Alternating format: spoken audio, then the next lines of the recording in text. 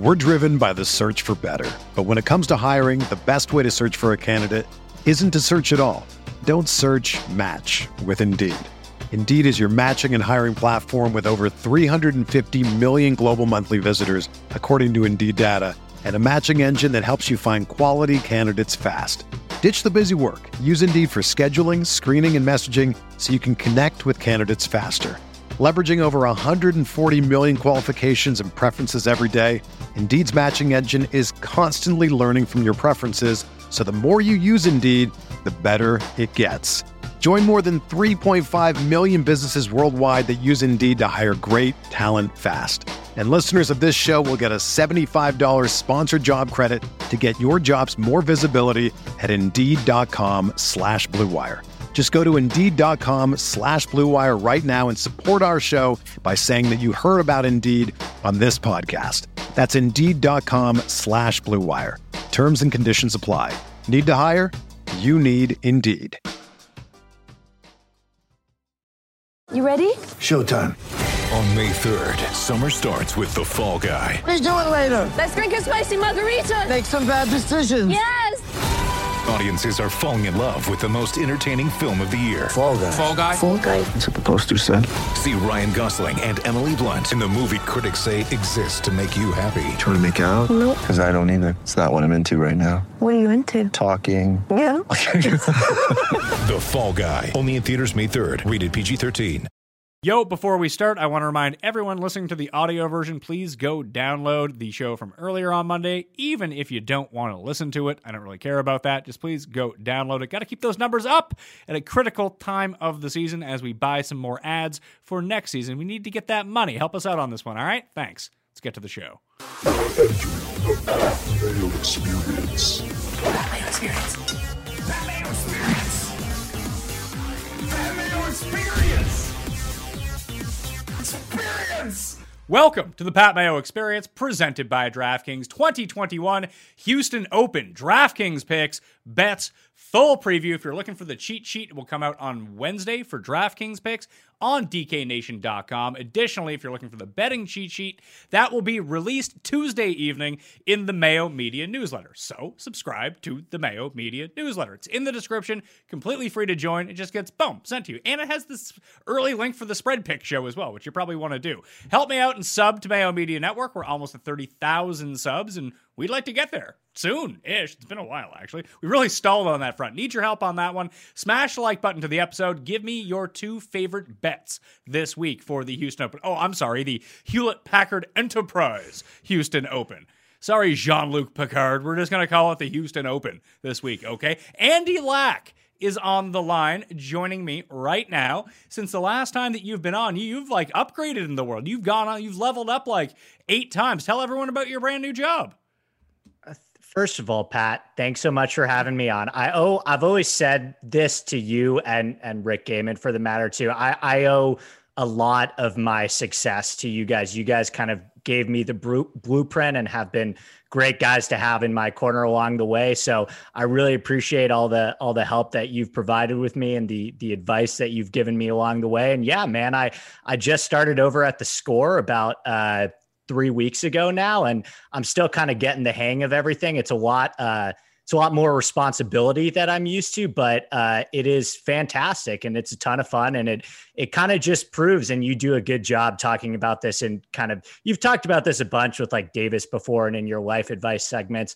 If you grind and if you put in the time in and just continue to bet on yourself, there are a lot of opportunities in this space. There are. The issue is there's a lot of people. I mean, A, thank you very much for crediting Rick and I. We will both be taking 15% of your pay. So sorry. Number 2 is there's a lot of people who grind out there, but they're no good. So that's not going to help them either. Like, you need to at least have a modicum of self-awareness to know that if you're actually doing this well or not. Now, you actually do things really well. So, you know, you grinding leads to a lot of big opportunities. But I do see people out there that just aren't good, but they grind really hard, and that's not really going to lead you to much. So trying to have some sort of self-criticism of, hey, am I actually good at this, is really important as well, I think. I completely agree. I mean, I got a bunch of DMs asking me if they thought that they should quit their job now because of what happened with me. And I don't want that blood on my hand. I don't really want to be the guy that tells you to do that, per se. I do think that what we are doing in terms of golf betting content, I think golf betting is only on the rise. I mean, I think people are starting to understand that it's a wildly ridiculous and fun sport to bet on and a wildly and ridiculous fun sport to play DraftKings in. So I do think that it is going to continue to rise, but you have to have that passion. You can't just work hard. You're right. Well, let's talk about the Houston Open. It is the second year at Memorial Park Golf Course. Played a little bit tough last year. King Carlos Ortiz won it. He almost cashed me an 80-1 winner last week, but I had to settle for some full each-way payouts on Neiman and Ortiz, which made it a pretty nice week, although it just would have been nice to be like Feinberg and have a Hovland by 3 75-1 bet. That would have been nice, I suppose, but here we are at 7,421 yards as a par 70. Second year at the course, Bermuda grass greens, longish for a par 70, to be perfectly honest with you. So a lot of long irons coming into play, 175 plus, 200 plus is really where I'll be hammering down for my stats. What type of player are you looking for this week? I'm with you. I think the first thing that kind of stood out to me is that 8 of the par 4s measure over 440 yards. 3 of them measure over 500 yards. They have 5 par 3s here and 3 par 5s, and 3 of the par 3s are quite long as well. So I definitely think that you're on the right track with long iron play and maybe I think distance is going to help here. I wouldn't call this a bomb and gouge course by any means, but I did see that the average driving distance here was around 296 yards compared to the tour average of 282, which basically shows me that players are hitting driver here a lot. So I think if you have some length off the tee, some great long iron play. And then obviously these are faster Bermuda greens. I'm really excited for this. I think it's going to be a little bit different. It's obviously going to be a much harder test than what we've seen so far on the fall swing, which will be a nice changeup. I think the cut last year was +3. The cut was +3. Ortiz ended up winning with Hideki and Dustin tied for second. Ortiz actually ran those guys. He ran down Dustin going into the final day, which was just glorious to see. Then I think Dustin went out and won the Masters the next week because I think that's how it. Week, yeah. Or he won it the week before. I forget how it actually went with the schedule, but this was either the week before or the week after. I think it was the week before. Yeah, week before. Gucci Man was 4th, and then you had Brooks and Seb Straka tied for 5th. Sammy Burns, Mac Hughes, Tyrrell Hatton, Jason Day, Shane Lowry, Kazire, because of course it was in Texas, so of course he came inside the top 20. Essentially, if you were good last year, you did well at this tournament. Like if you're a good player. I agree, and I think that is kind of the blue. It's so easy to say, but I do think that, and obvious, but I do think that harder courses it's harder to mask your flaws, right? The cream rises to the top. That's why you see major championship leaderboards be so good. And anytime you have a course like this where it's more difficult, it's longer, it's more of a ball strikers course where you can't really get away with as much. I do think that a good way to go this week, whether it be betting, is maybe picking a couple of top dogs, or, we'll get into the DraftKings aspect of it. But I do think that there is a correlation where anytime you get a more difficult course, you're probably more likely to see a stronger leaderboard. Well, let's go to the DraftKings pricing. We'll go to the very top, the 10K plus range, and we're looking at Sammy Burns, number 1 in the DraftKings pricing at $11,100 over Scheffler, over Sungjae, over Tony Finau, over Matthew Wolff, who's 10-4, which kind of surprised me. Cam Smith, 10-2, and Tyrrell Hatton, $10,000 on the dot. What are we doing with all of these guys? Because I swung and missed big time in the 10K range at Mayakoba. That was really why I ended up not having a great week on DraftKings, was I didn't have Hovland, I didn't have JT. I ended up going with the pair of Horschel and Hatton because those are the 2 losers that I always go with. I'll probably go back to Hatton again this week because, I'm a sucker for punishment, and his long irons are really good.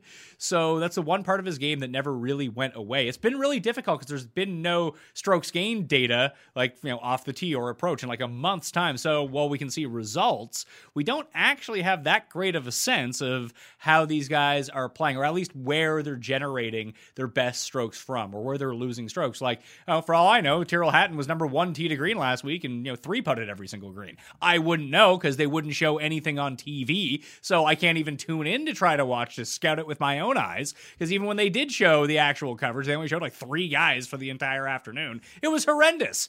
Either way, where are you going above $10,000? Because Sam Burns last year, now he's the highest priced guy in the field. He was the only player inside the top 10 of anyone in this tournament who lost strokes putting. And usually Bermuda grass greens are his absolute jam.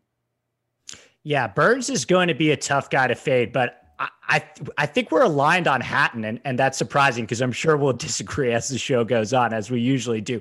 But I think Hatton is the play here, man. And I think I'm going to bet him probably at around, I think there was a 33-1, but I also don't think that people are going to use him in DraftKings. It's not necessarily a buy low situation on Hatton because the price really hasn't gone down that much. I don't think he's underpriced by any means in this spot, but you look at Hatton and he's a grinder. Like, he's towards the top of the field in bogey avoidance and scrambling. His mid irons, you mentioned, haven't great, but long irons remain really. He's got really good history on Bermuda courses. He won the API second recently at the Meadow, third at the Heritage, and some of his best results have also been on more difficult golf courses. So Hatton is probably my favorite DraftKings play in that range, because I also I think a lot of people are going to play Burns. I think a lot of people are going to play Scheffler coming off a good week. And I think that guys kind of lower in that range, like Hatton and Cam Smith as well, might be the good DraftKings play, in my opinion. Are you going to go with the Aussies and Texas narrative? That's always a fun one. We can just bet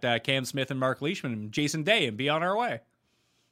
Yeah, I always push back on some of those things a little bit, but I do like Cam Smith for what it's worth here. He's probably, him and Hatton and Finau I like a little bit as well, are probably the 3 guys that I would play in this range. Similar to Hatton, he rates out really well here. I like him on more difficult courses. I like him on Bermuda courses. He's towards the top of the field bogey avoidance, pretty great mid-iron player, and he's going to hit you're going to hit your fair share of approaches from that 150 to 200 range, and Cam's been pretty good at that. Coming off a 9th at the CJ Cup too, which is kind of his only start of the year, as you mentioned. We're not into swinging things, so we don't have a ton of recent data to go on with these guys. So you almost kind of have to lean a little bit more so on course fit. And I just think Hatton and Smith are great fits for this course.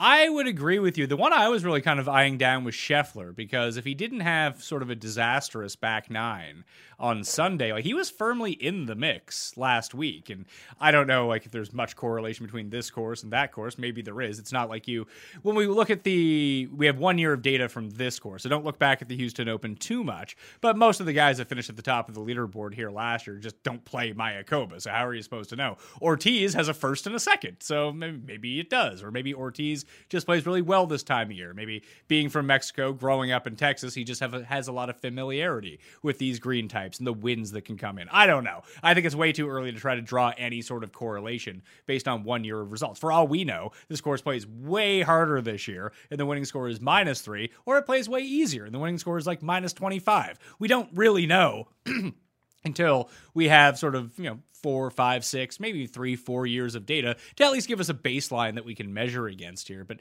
Scheffler, Texas guy, long off the tee, good short game. Why not? Is it just the price?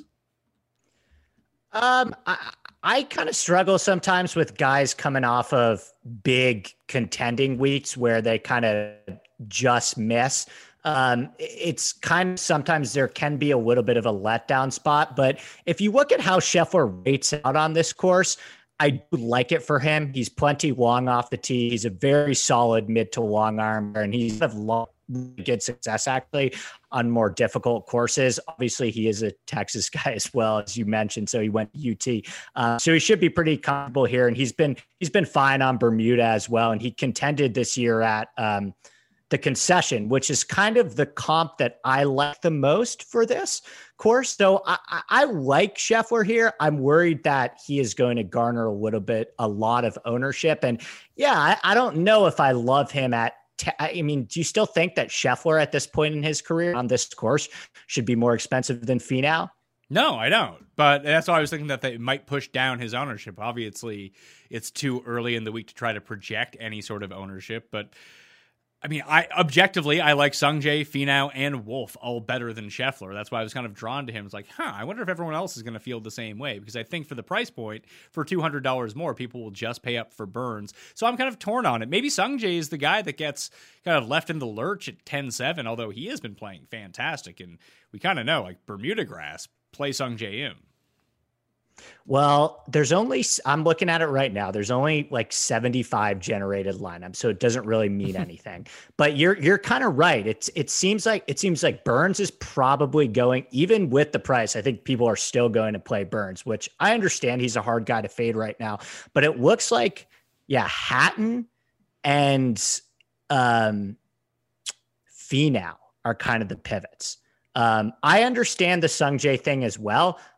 Obviously, anytime Sungjae's on Bermuda, that's great. I think this course is kind of hard to comp. Like I said, I kind of like Concession, but Tom Doak doesn't design a lot of PGA Tour courses, right? It's just a little bit, it seems a little bit different. I had a difficult time finding comps, but more difficult Bermuda courses, Honda Classic, Sungjae M, API, he's been great there too. That's another long Bermuda course. So I could definitely see Sungjae. I think you kind of hit it with, I'm very interested to see how the ownership kind of filters out in this range. And on a course where I think this is really important to point out for DraftKings, on a course where we don't have a lot of data on, and people are going to tell you, we know exactly how this course is going to play. Like, you don't. 1 year is too small of a sample size. I would not be shocked at all if the winning score was -20 last year or this year, or if it was like -6 this year, right? So I think it's a pretty good week to go to some pivots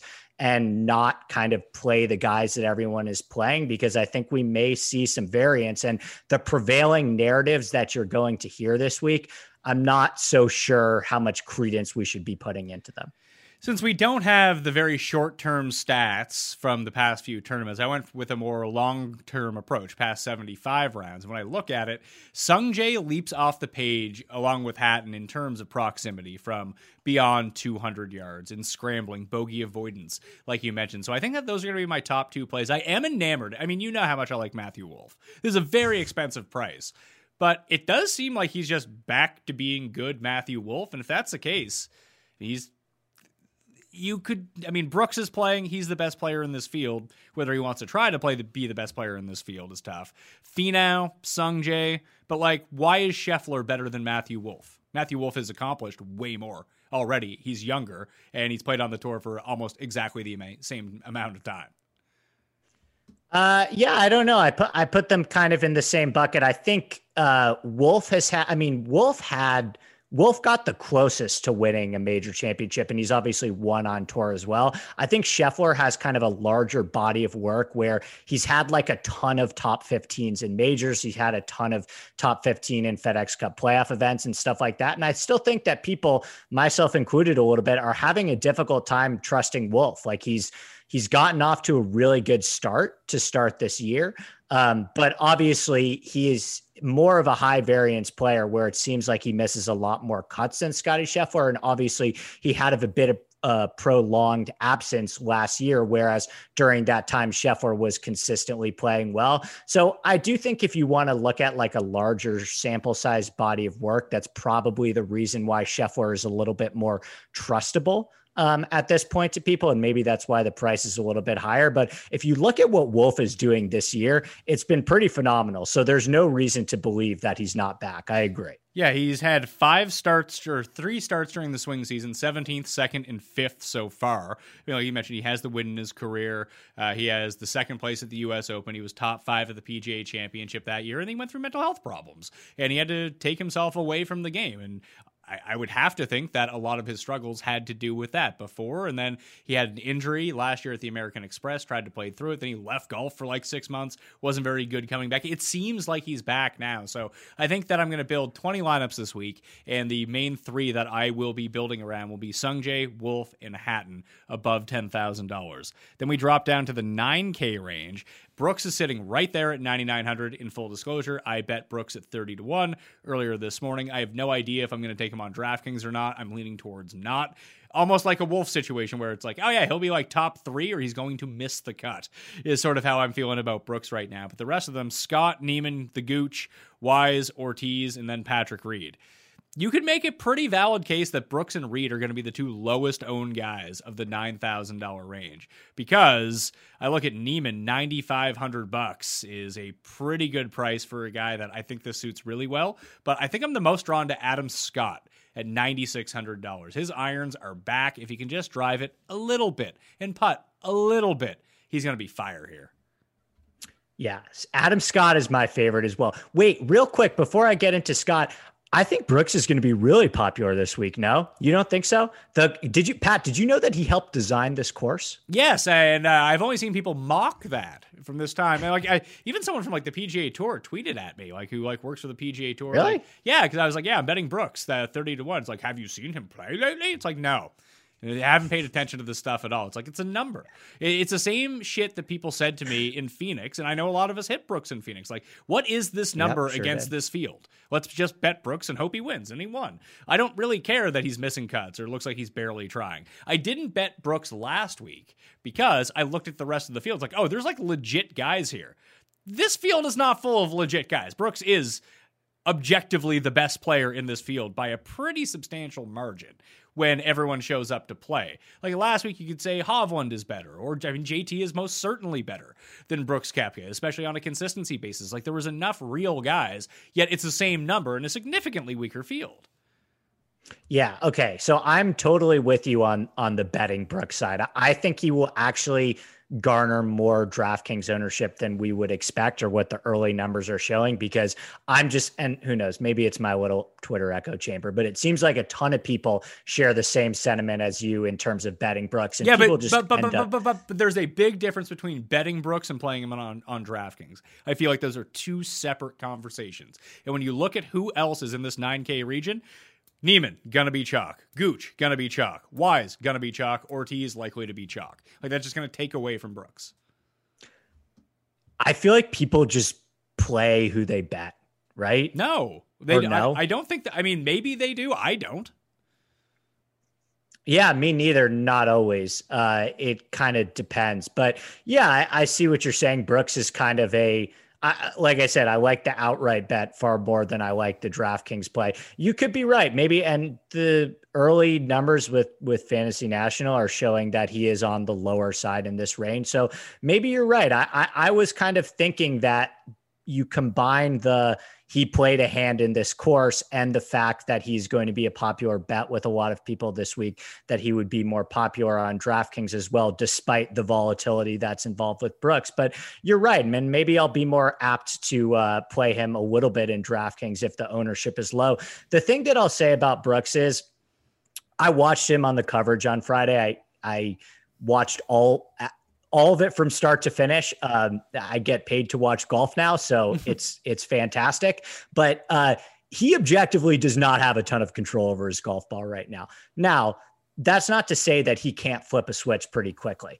Obviously, we saw what happened at the Phoenix Open, and then same at the PGA Championship. He had terrible form coming into the PGA Championship and almost won that whole thing. I think what's interesting is he talked to, I think it was some guy at Golf Digest. It might have been Rappaport, where he was like, yeah, I'm grinding my ass off right now. Like, I'm working really, really hard right now, and I'm trying to find it. I'm trying to figure it out, right? So I do think that Brooks is very motivated right now to play golf. And he's talked about before, sometimes on these easier courses like the Mayakoba, like we saw him at the Shriners or the CJ Cup, I think he said this last year at the Travelers, it might have been, where he was just like, yeah, they put these pins in the middle of the greens. It doesn't really require much thought, in my opinion. I think this course will have his attention. I think he will rise to the occasion here. And I think these types of more difficult tests kind of tend to inspire him and bring out the most in him. Whereas sometimes when it's a birdie fest, it seems like he can kind of lose interest if he's not shooting like 64. So I think Brooks I think you almost have to bet him this week. DraftKings is a little bit of a different story, but yeah, I'm with you on that as well. I don't want to make it seem like he's going to be completely unowned on DraftKings. He'll probably be like, between 8 and 12%, something like that. But he's not going to be 22%, where I think that he'll probably end up with probably the most amount of bets on him of any player, or at least inside like the top 3 most bet players this week, just based on the number that you're getting that name at. Maybe we're just being sluts for the name, and we see the name, be like, oh yeah, he's way better than 30-1 or 33-1, as you can find in some spots as well. So it's all out there. I haven't made a decision on DraftKings. I will be playing Adam Scott at 9,600, like I mentioned. Of the rest of the guys in the 9K range, which one do you think that you would go with? Because I can make a pretty good case for all of them. I'm not team not Gooch, but I feel like I haven't been on it enough when he's been putting up these big moments that I don't want to ruin it for everyone by jumping on the Gooch right now, and he ends up missing the cut. And like Wise, I've been on. Ortiz, I almost play every single week. But Neiman's my guy, and I don't necessarily love him on Bermuda. I just don't. Yeah, he's way better on Ben. It's not like he hasn't had success on Bermuda he's played well at the Heritage. He's played well at the Valspar, but he's way better on Ben. So I'm with you on that. Probably Patrick Reed, to answer your question. I like Patrick Reed at a flat 9K. I still think people don't really trust him yet. I don't think that he's going to garner a lot of ownership. I like him as a bet as well. I think he's hovering around 45-1, but Reed and Adam Scott would be my 2 probably favorite plays. I think this is probably a good time to sell high on Aaron Wise and Taylor Gooch. I've been on those guys a ton as well, and they've done very well for me. But I think once you get into they're in the 9,000s now, and it still looks like everybody is going to play them. So that's kind of an easy pass for me. I'd rather play Patrick Reed. I think that I'm with you. I don't know, like Brooks and Patrick Reed, I do feel like are better bets than DraftKings plays. Although if they win, obviously you would want them in a DraftKings lineup. I don't want to make it seem like that's not the case. It's just I know what you mean. Yeah. In case people don't know what I mean when I say that their outright win equity if they're playing well is so high. It's just their floor is essentially non-existent at this point. Where someone like Wise, now that he's like not the worst putter on tour, somewhat consistent now, at least through the swing season. He has 4 really good finishes in 4 starts.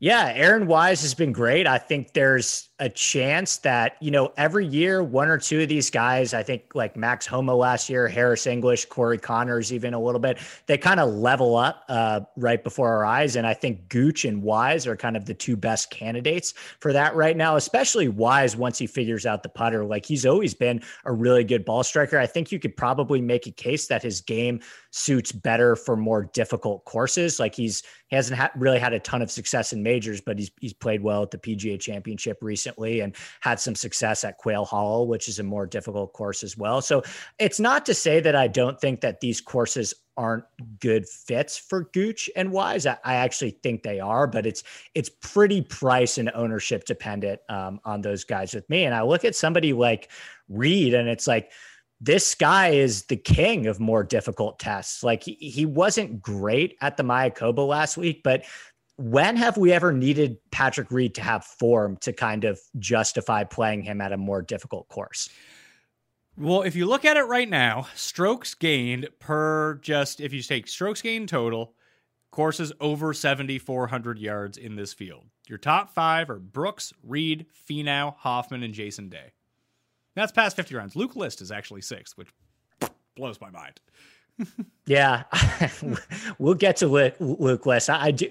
Yeah, that's not surprising to me, right? I think Reed, he gets a knock for. He's not long off the tee by any means, but what I tend to prefer looking at it, you seem to be in the same vein, is like, don't look at how long a player is off the tee, because there's certain players that they may not be very long off the tee, but they perform really well on long par 4s. They perform really well on longer courses. And for whatever reason, maybe it's because he has a great short game, Patrick Reed just tends to perform very well on long courses. This is obvious one of those this week. So yeah, I think Reed is a great option here. Anytime you're on a longer and more difficult course, I think Reed and probably Koepka and Adam Scott, I'm with you as well, are kind of the guys that I have most interest in. if we shrink the sample down to past 24 rounds, essentially all it does, which kind of surprised me, is it gets rid of Jason Day, because obviously he doesn't get to draw on events from 6 years ago kind of thing. But it's now Brooks, Griot, Reed, Luke List, Leishman, Charlie Hoffman, Aaron Wise. So Aaron Wise does play, and Gooch is up there as well on these longer courses. Then you have like Neiman and Bramlett, Sungjae, Ryan Palmer, Kyle Stanley, Sammy Burns. Finau drops a little bit. So if we do think this, and I think you have to pick your lane. I'm not saying that it is going to play quote unquote difficult, but that's the lane that I'm going to pick to choose my guys from. So these are the sort of players that I want to work into my mix. I'm really surprised to see Charlie Hoffman up there, though. Yeah, he's kind of been a little bit lost lately. So that's a little bit surprising, especially, I guess, if you're looking at 7,400 yard courses, I guess the sample size will go back a little bit. We're talking about Texas. Texas too as well for Big Hoff. Yeah, that's not surprising. I mean, all the guys that you just mentioned, Pat, hit their long irons really well, Gooch and Wise included. So I think there are going to be a lot of approaches over 175 yards plus this week. So you could do a whole lot worse than kind of looking at those players that perform well on long par fours, long courses, and hit their long irons well. I'm with you. You know, when you're searching online for that stuff that you don't want others knowing about? Well, I know most of you are probably thinking, why don't you just use incognito mode? But let me tell you something. Incognito mode does not actually hide your activity. It doesn't matter what mode you use or how many times you clear your browsing history. Your internet service provider can still see every single website you've ever visited. That's why, even when I'm at home, I never go online without using ExpressVPN. It doesn't matter who your service provider is. ISPs in the United States can legally sell your information to ad companies. ExpressVPN is an app that reroutes your internet connection through their secure services so your ISP can't see the sites that you visit. ExpressVPN also keeps all of your information secure by encrypting 100% of your data with the most powerful encryption available. Most of the time, I don't even realize I have ExpressVPN on. It runs seamlessly in the background, and it's so easy to use. All you got to do is tap one button, and you're protected.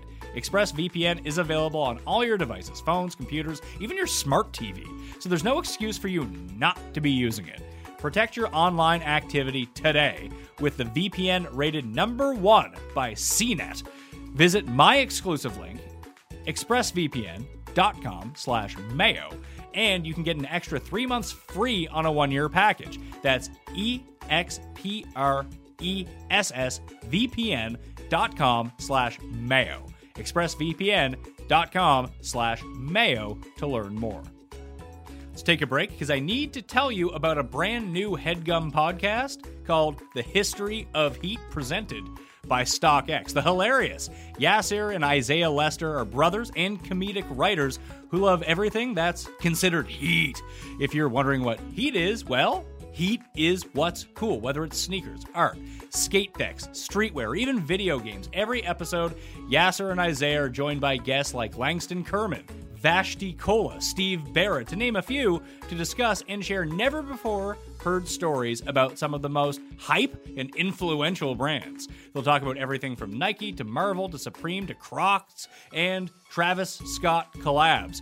Powered by real-time data and insights from StockX, the global marketplace for authentic current culture products, History of Heat dissects the past, present, and future of all things heat. If you're a fan of our show, be on the lookout for their episode on nostalgia, which takes a step back into Yasser and Isaiah's favorite sneakers from the past and how re-releases have influenced our lives today, featuring comedian Langston Kerman. So, subscribe to the History of Heat podcast on Spotify, Apple Podcasts, Stitcher, or wherever you listen to podcasts, and be on the lookout for new episodes every Thursday. Are you a part of Team Twitter who just loves Maverick McNeely? I've picked my spots with Mav. I don't really know if I'm going to be able to get to him this week. I like him on the West Coast a lot. I like him on shorter courses like the Heritage and Pebble Beach, and Fortinet was another short course that he played really well on.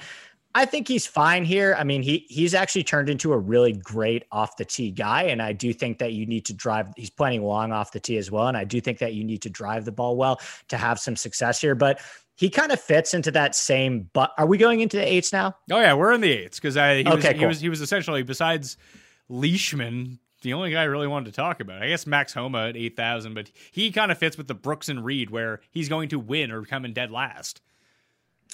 Yeah. So like Seamus Power right now, what is Mav McNeely doing better than Seamus Power? Like Seamus Power is doing everything well. And I talked about this on my podcast last week. If you look at the numbers with Seamus Power, the bandwagon that like Mito has received, I'm really shocked that Seamus Power hasn't become like the fantasy darling. He's really good. Yeah, he's okay. He tends to pile up a lot of these numbers in weaker field tournaments, which you can make a very good case that this is. And Mito is always going, like when I ran the modeling, Mito's number 1, and he's been number 1. Anyone who runs any sort of stats analysis is going to tell you that Mito is awesome because the numbers say that he's awesome. Just the results don't necessarily match what he's up to. I mean, I went through this for years with Luke List, where I would just run the numbers like, oh yeah, Luke List is the 4th best player in this field. People do it with Griot every single week. Now, I think that Kyle Stanley is another one. Like if you de-emphasize putting, although Mito's not like a terrible putter by any means, it's just he's so young that he's going to have inconsistency and blow-ups, and it's really hard to win on the PGA Tour. And I think that the fact that he's not, like, how old is Seamus Power? Like 32 or something like that? Like, Seamus has been around. Mito's like the hot new thing. Yeah, that's a good point. I think that, hang on, I got caught up looking at the age. What do you think about Lowry at 82? Yeah, I'm in. Yeah, Lowry was going to be the other guy. Once you started saying longer, more difficult courses, that's like the Shane Lowry jam. Okay, yeah, me too. What about Bezadenhout? No. Pass. Just can't drive the ball well enough. It's just he's $8,700. I'd rather play Lowry at 82. Like when after Bezadenhout wasn't able to get it done at Bermuda, I was kind of shaky on old Christian. Okay, I'm with you. I think Lowry's probably my favorite guy here. He's great on difficult courses. He's had some good success on Bermuda as well. I just think this is a good spot for Lowry, and I was very surprised to see him priced at 8,200. He missed the cut. I know he hasn't been great so far this year. Like he wasn't great at the CJ Cup, and I think he missed the cut on the number at the Mayakoba, but it's not like he's in bad form by any means. Like his 3rd prior start to this, he finished 4th at a European Tour event. So I think Lowry's probably my favorite play in the 8s. I would say it's Leishman, Lowry, and then probably Mav McNeely. But I don't even know if I'm going to play Mav McNeely. I'm definitely playing Lowry. I'm definitely playing Leishman. I'd love to play Kokrak, but he has been brutal for like 2 months. Yeah, I'm out on Kokrak too until further notice. I can't really get there. I think he's been priced down now enough that you could make a case as like a leverage play if nobody's going to go there. Sure. But no, I would rather play guys like Shane Lowry, who I think aren't going to garner a lot of ownership themselves and are cheaper. What do you think about Henley? Nah, pass. I think so too. It's too expensive. Yeah. I'm going to pass on Henley too. Like Henley is fine if he was 82, but now that he's 89, where I could find the money to get, he's very much in that same boat as Wise and Gooch, except those guys are playing much better than him, and they're only like $200 more. Why wouldn't I just go to them? Yeah, I agree. I'm good on Henley as well.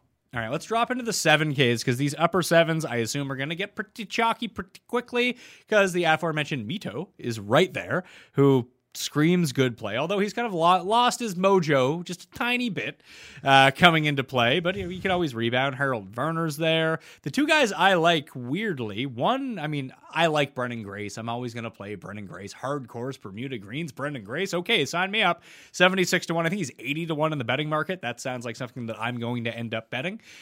The other one is Mac Hughes. There's only 2 things that Mac Hughes does well. It's hit a long iron and putt. That's it. Only 2 things.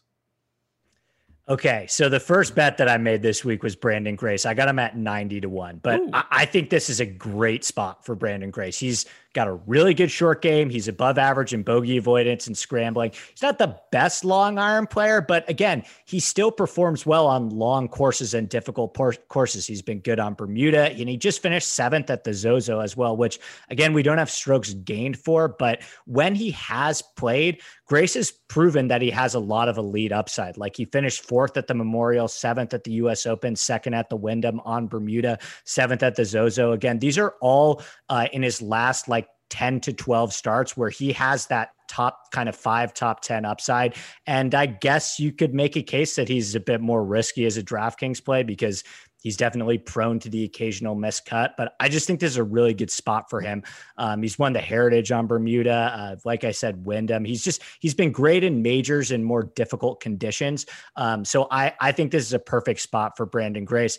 And then you mentioned Hughes. Like, I like Hughes as well. You look at what Hughes has done recently and the places that he's popping up at is like the British Open, the US Open.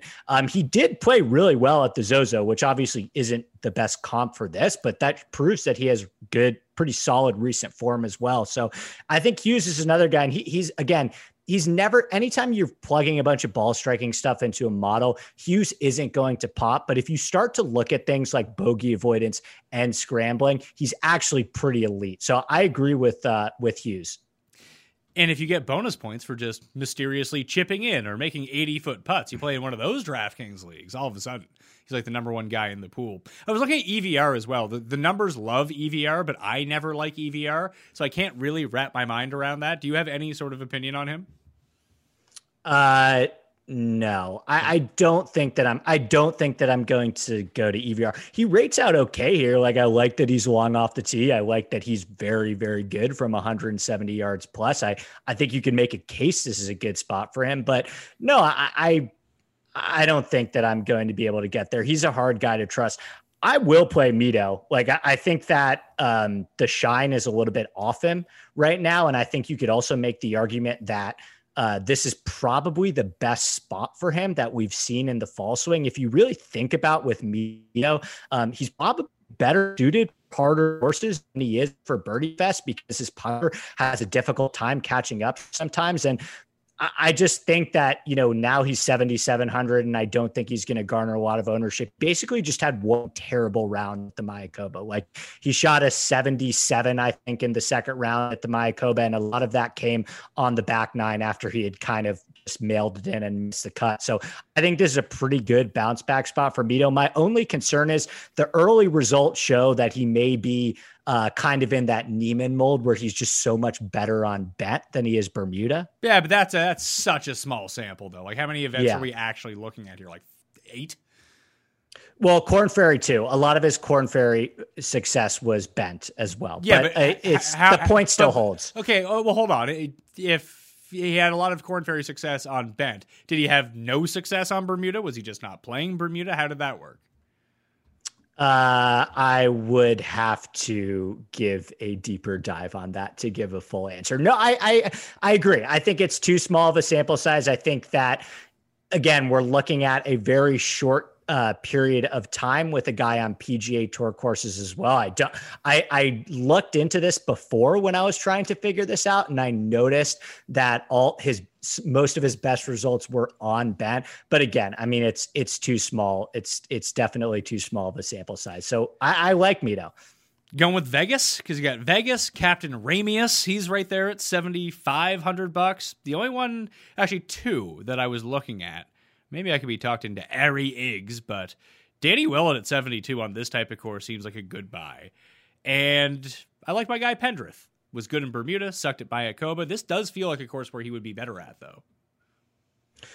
Yeah, I mean, Pendrith bombs it off the tee. I think that's probably the best thing that he is going for him right now. He's not. Well, he sucks with his irons. He bombs it. He's a good putter, and he's pretty good around the greens. It's just it's his mid irons which are terrible. But like, even if you look at proximity from beyond in a very small sample, but even when he was able to light it up on the Corn Ferry Tour, like, he's pretty good with a long iron in his hand or a wood in his hand. It just put a 7 iron in his hand. He's an absolute train wreck. Yeah, I think. Yeah, I'm looking at it right now. You're right. He's got a pretty good short game. There's no reason to believe that he can't play well well here at this type of course. Again, I think you could make kind of a case that some of these guys like Pendrith, great off the tee players, maybe are even better suited for. It's not like Pendrith's a bad putter by any means. He's actually been gaining pretty well since coming on to the PGA Tour. So yeah, I like Pendrith as well. I was looking at CT Pan a little bit. Like this was a guy. Sell me on him. Go ahead. Okay. I mean, this was a guy that everyone was going crazy over a couple weeks ago. And what happens? He lets everyone down as chalk at the Zozo. And then he's fine at last week at the Mayakoba. He rates out pretty well for me. He's pretty solid across the board in a lot of things that I'm looking at. He doesn't really have a ton of glaring weaknesses. He's really good from 150 to 200 yards, and he's won at the Heritage before on Bermuda. He finished set. He's done really well on Bermuda at the Wyndham, the Honda, all those courses. And I get that the vast majority of his good results are on kind of shorter and positional courses, but he also has finished runner-up before at Torrey Pines. So I do think that he possesses kind of and played great at the Masters as well. So I do think he kind of possesses all of the tools to succeed on this type of course. And I don't think a lot of people are playing him. So that would be my only Pan case. I think I would rather go to Griot or Poulter as sort of shorter course, that all in that style of play. Granted, his Torrey Pines and his Masters, like high finishes, were 100% putting based. He gained at the Masters that year when he came 7th, he gained like 13 strokes putting or something just completely ridiculous. Yeah, I mean that's very fair. I'm looking at Torrey Pines too. I think he was like +6 there as well. So yeah, I mean he's not short off the tee by any means though, and he's not. He's a good mid to long iron player as well. So I do think that he can have success on this course. But I hear that. I also like Ryan Palmer at $7,100. Obviously, Texas narrative aside, beyond that, like he's very good on these style of courses. He hits it a ton, and he's been playing a lot better recently. Like not great by any means, but he seems to be out of his funk. He was okay at Zozo. He was better at Mayakoba, and he's really good from like 200 plus. So I might actually bet Ryan Palmer as well. I think he's like 150 to 1 or something crazy. Yeah, Palmer is actually number 1 over his last 36 rounds from 200 yards plus. And his game is starting to come back a little bit. You're right. So, yeah, I think that once you get down here, some of these, like Ches Reavie still rates out really well for me. Okay. Let's take a hard pass on old Ches. Unless there's like a triple bogey bonus, then I'm all in. What about Cameron Davis at 7,400? Are we just going all Aussie? If we're going all Aussie narrative, then yes, I will buy it. But what else can we point to for Cam Davis? He's long off the tee and a good long iron player. His recent form just kind of sucks right now. Like, wouldn't Vegas be the better version of him right now? Yeah, Vegas has better form. He did miss the cut last week. I think it was just on the number, but yeah, Vegas would be a better version of that. I actually like Chad Ramey. I bet him at the Bermuda, and he had the first round lead, and then I think he finished like T17. I think Chad Ramey's good. I don't think we have enough data on him to determine like what he is good at. But it seems like he's a pretty decent mid to long iron player. So, and kind of well-rounded across the board. So I think you could go to Ramey. Is Day just completely unplayable at this point, you think? I mean, I played Rose last week, so who am I to say who's unplayable and who's not unplayable? Listen, he was top 10 at this tournament last year, I think. He has played well in Texas in the past. He still hits it a ton. He can get as hot as anyone with the putter when it's going, right? Like, it's not... You can make a case for Jason Day. It's just not the case that I'm buying. Like it's someone else's case. They can have it. They can play Jason Day. I'm not playing him, but I don't think it's the most outrageous play in the world. Yeah, and even Rose, like I played Rose last week too, and remember he finished like top 10 at the Wyndham. He finished 6th, I think, at the European BMW PGA with Day.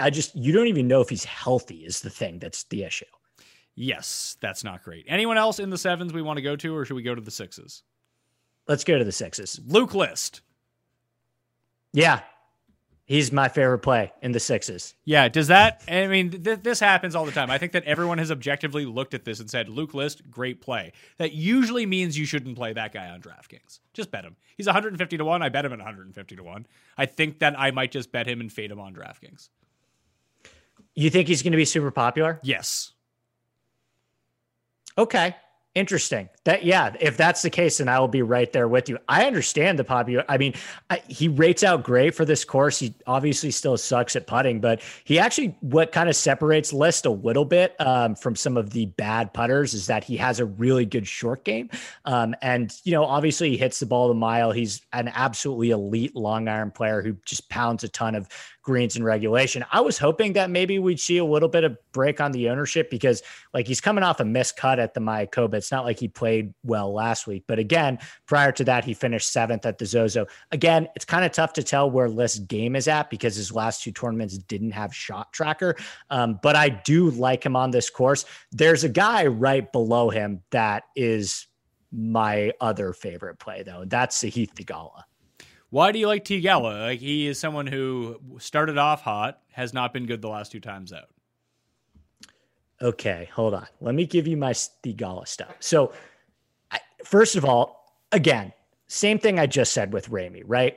We don't have a large enough of a sample size to really get a great profile on these guys. But the data that we do have on Sahith, really well-rounded player, it seems like. Good ball striker, but he also has an awesome short game and putter. He's elite at avoiding bogeys, great scrambler, plenty long off the tee, fine long iron player. Again, the same case that we've talked about with Power and with Mito. All these guys are doing it against weaker fields. So again, we still need to see a little bit more, but I actually think similar to Mito, looking at Sahith's stuff, he may be better suited for more difficult courses, kind of for different reasons. He just has a really good short game, but you're right. He's coming off a 74th at the Bermuda where he I remember because I bet him at the Bermuda and played him at the Bermuda. He just had a terrible final round where he shot 77 in that crazy win. And prior to that miscut at the Shriners, pretty good 8th at the Sanderson Farms. Every measured start he has this year, he's gained over a stroke off the tee and a stroke on approach. So, last time he was on Bermuda, he gained 3 strokes putting and contended at the Sanderson. So I do think that he's somebody that you might want to look at on more difficult courses. And again, I just I don't think a lot of people are going to play him. I think it's a pivot. How about, I guess he's 7,000, but Keith Mitchell is down there. Isn't he Luke List, who's actually won on the PGA Tour? Yeah, and he pops up as well on Bermuda all the time as well. I could be talked into Mitchell. I mean, what's Mitchell at? 7,000. 7,000. He's $100. He's $100 more than List. Lee Westwood is playing this week. Yeah, so is Graham McDowell, so is Ian Poulter, so is Brandt Snedeker, so is Francesco Molinari, who I swear to God, I opened up the PGA app on Thursday last week, and he was 5 under, and I was like, oh my God, here comes Molinari, and I think he missed the cut, so I don't know what happened to him. He missed the cut. I played Norlander and Dahman last week, and they both finished T35. I think they're fine here. Adam Schenk has been playing okay. Martin Laird, I like a little bit. Yeah, I mean, it's once you get down here, I think List and Theegala are my favorites. There's a couple more once we get really low that I like, but I think in this kind of range, the guys that I would be looking at are List and Theegala. Yeah, okay, I can see that. I'm going to go, I mean, I'll make a decision on List that will depend on ownership. I have bet him at 150 to 1 with the top 5 each way, so I'm not sweating it too much. If he does well, I'll win a ton of money. It's okay. Even if he comes 3rd, I'll win a ton of money. So you guys can have your DraftKings list. I'll have my top 5 list. That might be the way that this has to end up going. I will play Hudson Swafford, who just continues to produce relatively mediocre results, but he keeps making cuts. He still has yet to have a huge putting week. I mean, the stats aren't there, but when Hudson Swafford's playing okay, the putts just aren't quite dropping for him. So I do like him a lot here at his price point. I just think that he's someone who can make the cut. After that, by the numbers, if you just scroll down to the bottom, Duffner, Svensson, and Sam Ryder all rate out incredibly well for me. That's terrifying. And then you have like two losers who I love to play. One is Bramlett, and the other one is Trey Mullinex, who I think could both really fit well on this type of course. But do I want to go down this low, I guess? I would play Duffner at 62. I think I am going to, and I've been more of a fan of him on kind of shorter and positional courses, but he actually rates out pretty well for me here as well. Like he's pretty good short game, above average in bogey avoidance and scrambling. Really, really good from 125 to 200 as well. Like absolutely elite from 175 to 200. So, and Bermuda has historically been his best surface, and it's not like he hasn't experienced success before on more difficult courses. He won a major at Oak Hill. So I like Duffner at 62. I think once you kind of get past the point of like, oh, you want to play him on all of these shorter courses, he still rates out pretty well here. I think at 6,200, you could make a decent case for him. That's probably like that's probably the only guy, or I guess he's 6,300. Sorry. That's probably the only guy down here that I have a lot of faith in. I mean, and faith is a relative term. Like Hank Lebioda still rating out well for you? Because he's still rating out well for me, but he's missed like 6 cuts in a row. No. Well, he rates out 39th in this field for me, but I do have putting weighted, and he's still third in that metric. And that's how he was really doing it when he was on his run. He made every putt.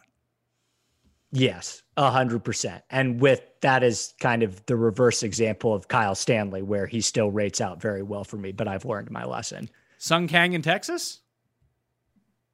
Is that a thing? He won in Texas. Oh, that's a good. Okay.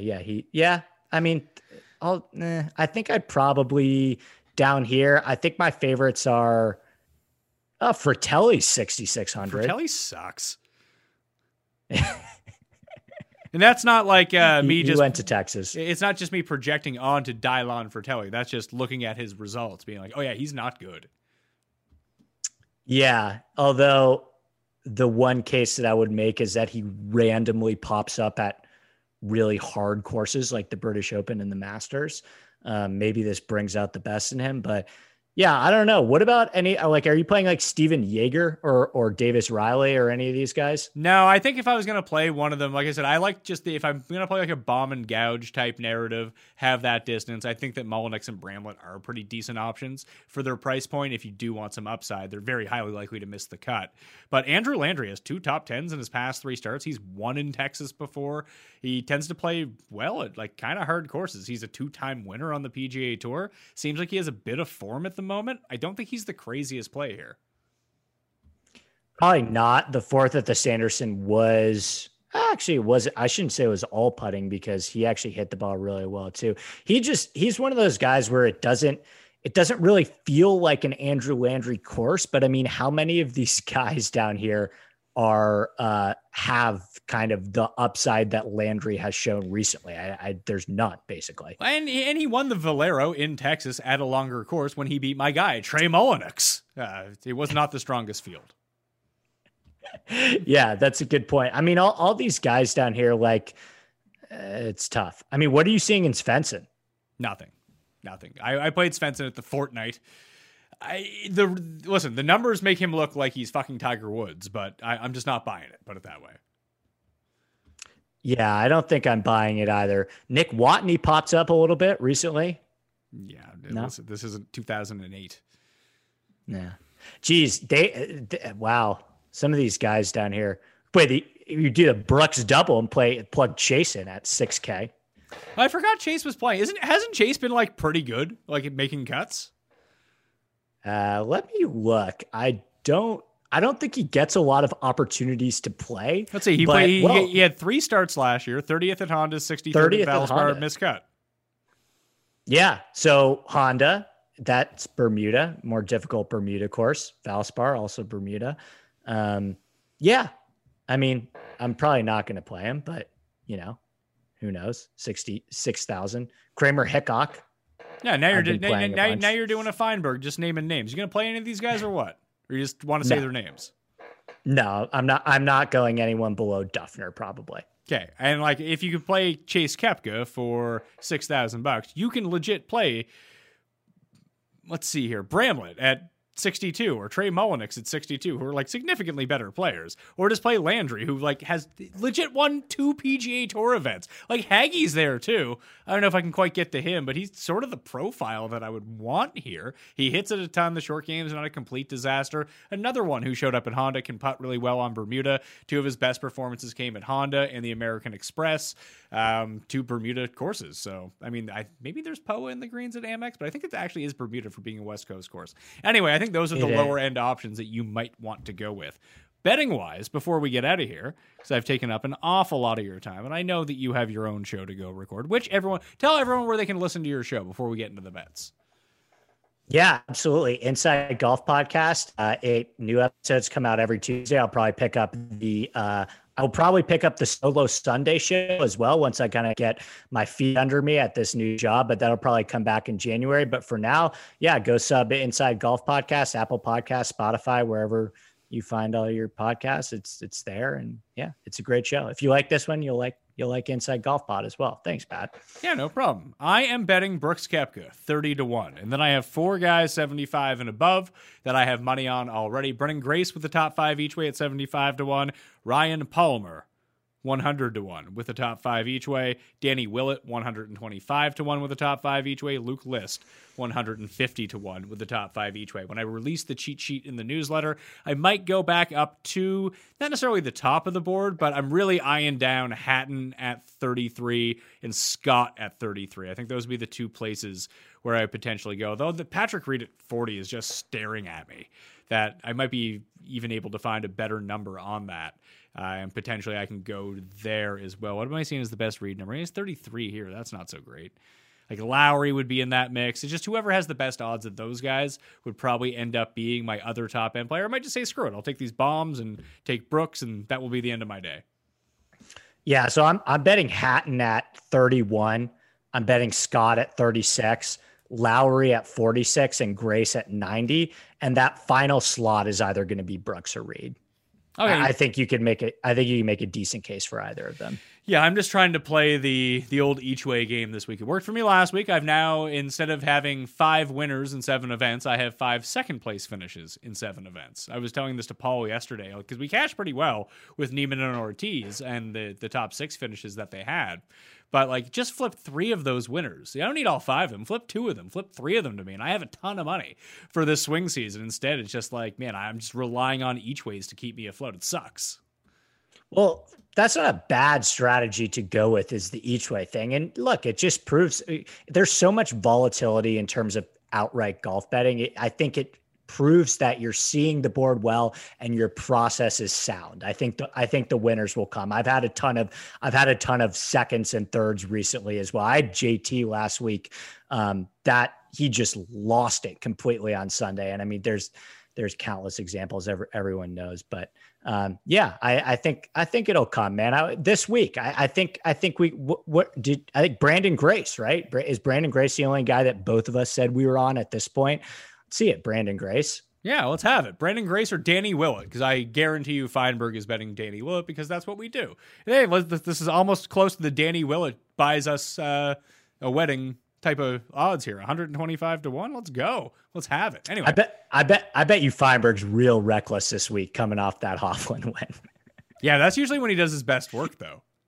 I know. Well, I mean, it was he got killed with football the weekend that we were hanging. I think with I did the same thing with the Cowboys or the Vikings, where you get like 6 points of closing line value on the Vikings and you still lose. That's never fun.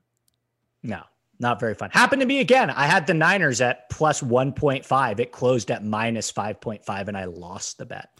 Yeah, that's never a good one. I got bailed out on Sunday because basically all my money was on the Chargers money line and they won. So I was happy about that. They should have won by like 50, but they didn't. And because they're the Chargers. So I was sweating that one out hard as the later set of games came to their conclusion. Yeah, me too. I was glad. That was one of those where, like, I think you talked about this a little bit on your Friday show too, is the line was so low and I thought that the Chargers should be favored by like 4 or 5, that I ended up taking it, but I was like, why is this line so low? And then the game starts and you're like, oh, is it really going to be one of these games? But luckily they pulled it through. Maybe the Chargers have a kicker now, which would be fantastic news for our friend Jeff. Well, he still missed an extra point in that game, but here we are. Andy Lack, The Score. Go check him out. You can find him on Twitter as well, along with this podcast. Thank you so much, Andy, for being on. Thanks so much, Pat. Anytime, my friend. One more golf tournament to go in the 2021 season, which will be the first time ever I have done a show for every event of the season. So hopefully I don't want to get too ahead of myself, but I think I can figure it out for the RSM, formerly known as the Viking Classic, if people do remember that. That's how long I've been doing these shows for, when the Viking Classic was a thing. So we'll round out the season next week. FantasyNational.com/Mayo to get 20% off for all the stats, the lineup generator, the ownership percentages, the tournament simulator. It's all up that. Cheat sheet for DraftKings will be up on DK Nation. Cheat sheet for betting will be in the newsletter, so go sub to that now. Sub to the channel, smash the like, and I think I've ran out of things to plug, so I should probably let you be on your way. I'm Pat Mayo. Thank you for watching. I'll see you next time. Pat Mayo Experience! Experience!